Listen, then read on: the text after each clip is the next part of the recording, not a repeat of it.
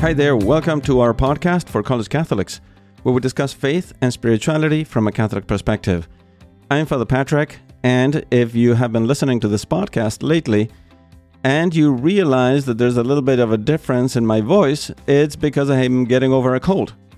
Actually, if I had tried to record this 2 days ago, it would have been impossible. It sounded horrible, my voice, and I was sneezing, coughing, and I was completely congested. But now I'm better, so I'm going ahead with this podcast episode. And in the previous episodes, we've been talking about the priesthood. I interviewed Father Samuel Hakim of the Dominicans, where he spoke about his vocation story and also about the priesthood itself. So in today's episode, we will look at the example of the life of Father Walter Ciszek, a Jesuit, and how his priesthood helped him persevere in the midst of very harsh and discouraging conditions.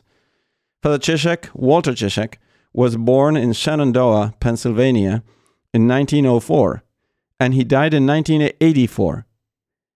He felt called to the priesthood, so he entered the Society of Jesus, better known as the Jesuits.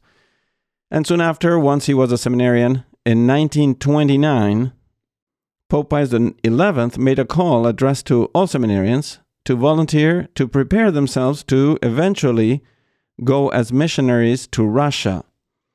So here, a little bit of context will be important as a historical context. World War I ended in 1918. And right before the end of World War I, 1917, was the Communist Revolution in Russia that established a communist regime instead of the government of the Tsar or the Emperor. And Walter Ciszek was still a seminarian. He volunteered to be a missionary in Russia. And he had great hopes, great dreams of bringing the gospel to so many people who were eager to embrace the Lord, or at least so he hoped and he thought. So he started his studies in what was called the Rusicum, a seminary in Rome for those who were preparing themselves to go to Russia as priests or missionaries. He was ordained a priest in 1937, and by then, unfortunately, that was between the two wars, it was impossible to enter Russia as the communist regime had forbidden all priests from entering the country. So he was sent to a town in Poland called Albertin, or I don't know if I'm pronouncing it right, but it's Albertin. While he was there in 1939, World War II began, right? So the Nazis invaded first Belgium and so forth, and then eventually they invaded Poland from the west. And then the Soviets, not to be outdone, they invaded Poland from the east. And actually they took over the town of Albertin, where Father Ciszek was. So he had not been able to enter Russia, but now he found himself in Russia because Russia had, or the Russian army, had invaded the town where he was. However, the mission church where Father Ciszek was ministering was closed. So after much deliberation, he could have, let's say, left all that area and gone back to the US or to Rome or to a free country. But he decided with another priest, Father Nestrov, to go to Russia as a refugee worker and see if they eventually could minister to the people there. So they chose to be employed by a lumber company and changed their names so as to not to be discovered. So Father Ciszek was called Vladimir, and I can't remember his last name, Vladimir. And off they went to their place of work across the border into Russia in a train. Now, the conditions of their trip to Russia were very miserable already from the start. Entire families were stacked in the train car together with no seats, but only some narrow bunks against the walls of the cars, with just a slop bucket for a bathroom and an oil can for a stove. And to make matters worse, when they arrived to their destination to work, the poverty there was almost extreme. Right? They had to work very hard for a very low pay, and even they had to pay for their food, not only their food, but also their living quarters. So every worker, be it man or woman, had to stack heavy logs of lumber in large piles, and with what they earned in a day, Father Ciszek mentions that he and his brother priest were able to buy a loaf of rye bread, and sometimes not even that. Of course, they could not practice their priesthood. They had to hide the fact that they were priests, and even Catholics. And to make matters worse, nobody wanted to talk about their faith, because not only was it illegal to make some sort of, they call it proselytism, but people could report anyone trying to spread the faith to the KGB. So the secret police could be told if anyone was spreading the faith. And whoever was spreading the faith would be arrested. So as a conclusion, they realized they could do nothing to share the gospel. Nobody wanted to receive any sacraments because all that was illegal in communist Russia and in their place of work. So all their efforts to be in Russia, to study and everything, had been for nothing, or at least it seemed to them that way at the moment. And as their realization grew, the sadness and despondency in their spirits grew worse and worse. They started to think that all their hopes of evangelizing Russia had been just a pipe dream. They thought of nothing but going back to Poland, where they at least could do some good to the Polish people they knew. And their hearts sunk in a profound depression of spirit. During all that ordeal, which was very dark, very trying for Father Nestrov and Father Walter Ciszek, the only consolation and support was the celebration of the Holy Mass, which of course they couldn't do in public. And this is how Father Ciszek described it. He says, and this he wrote in the book, He Leadeth Me, so you can read it there. He says, our one spiritual consolation was the Mass. Occasionally, we were able to get away, just the two of us, into the forest and there celebrate Mass in secret. We wore no vestments. The stump of a tree served as our altar, and we had to be constantly on guard against discovery. The Mass gave us strength. It was amazing how impressive the gospel message could be in such circumstances. Our spirits would seem to drink in the words, savor them, and feel the divine power in them.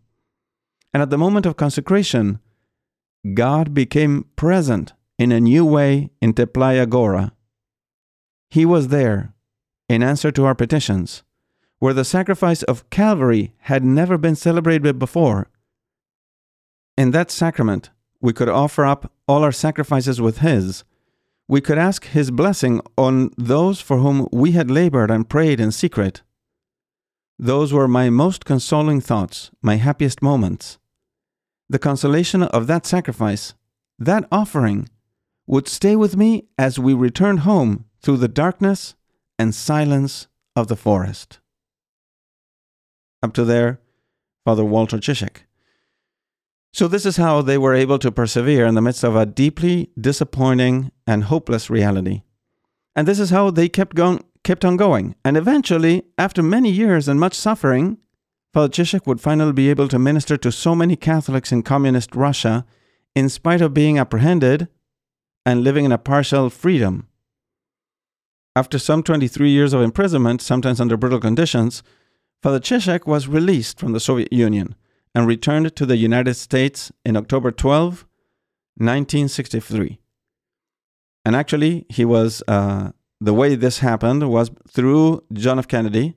They got to exchange a Soviet agent detained in the U.S. for Father Ciszek.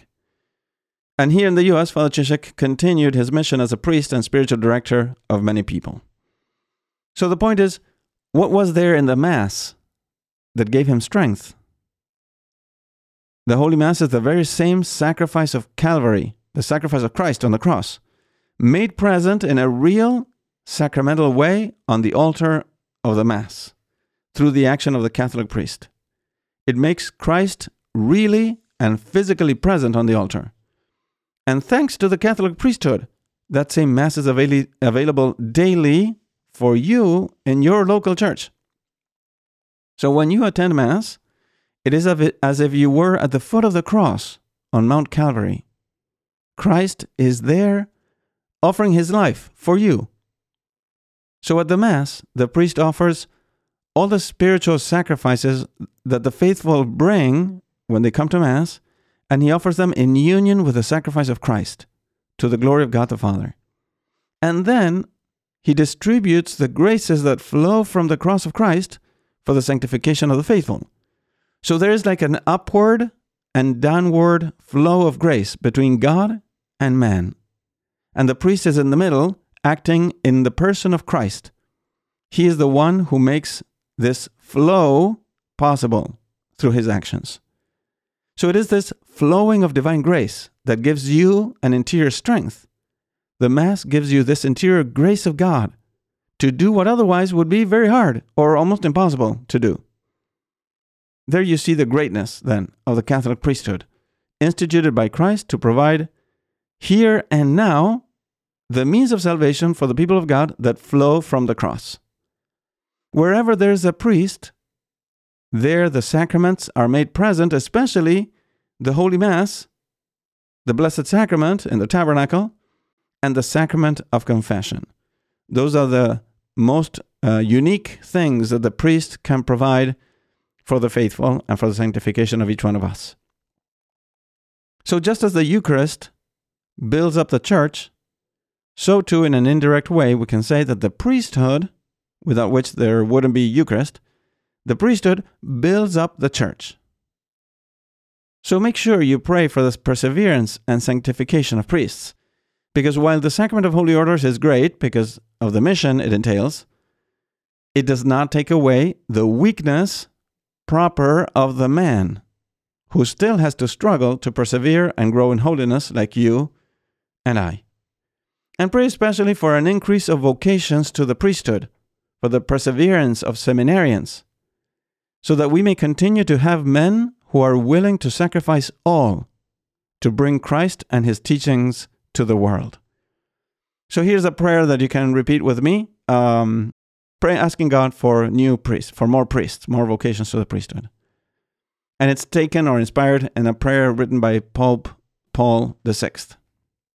Lord Jesus Christ, divine shepherd of souls, who called the apostles to be fishers of men, draw toward you the ardent and generous souls of young men to make them your followers and priests. Make them partakers of your thirst for universal redemption, because of which you renew your sacrifice upon your altars. Extend, O Lord, your calling to many generous souls. Instill in them the yearning for evangelical perfection and for dedicating themselves to the service of the Church and of their brethren in need of assistance and charity. Amen. So thank you very much for listening. I hope this encourages you to pray for priests and for vocations to the priesthood. And if you like this episode, please share it with others. Also, if you can, please leave a review on Apple Podcasts or Spotify to encourage others to listen as well. May God bless you, and we will see you next time.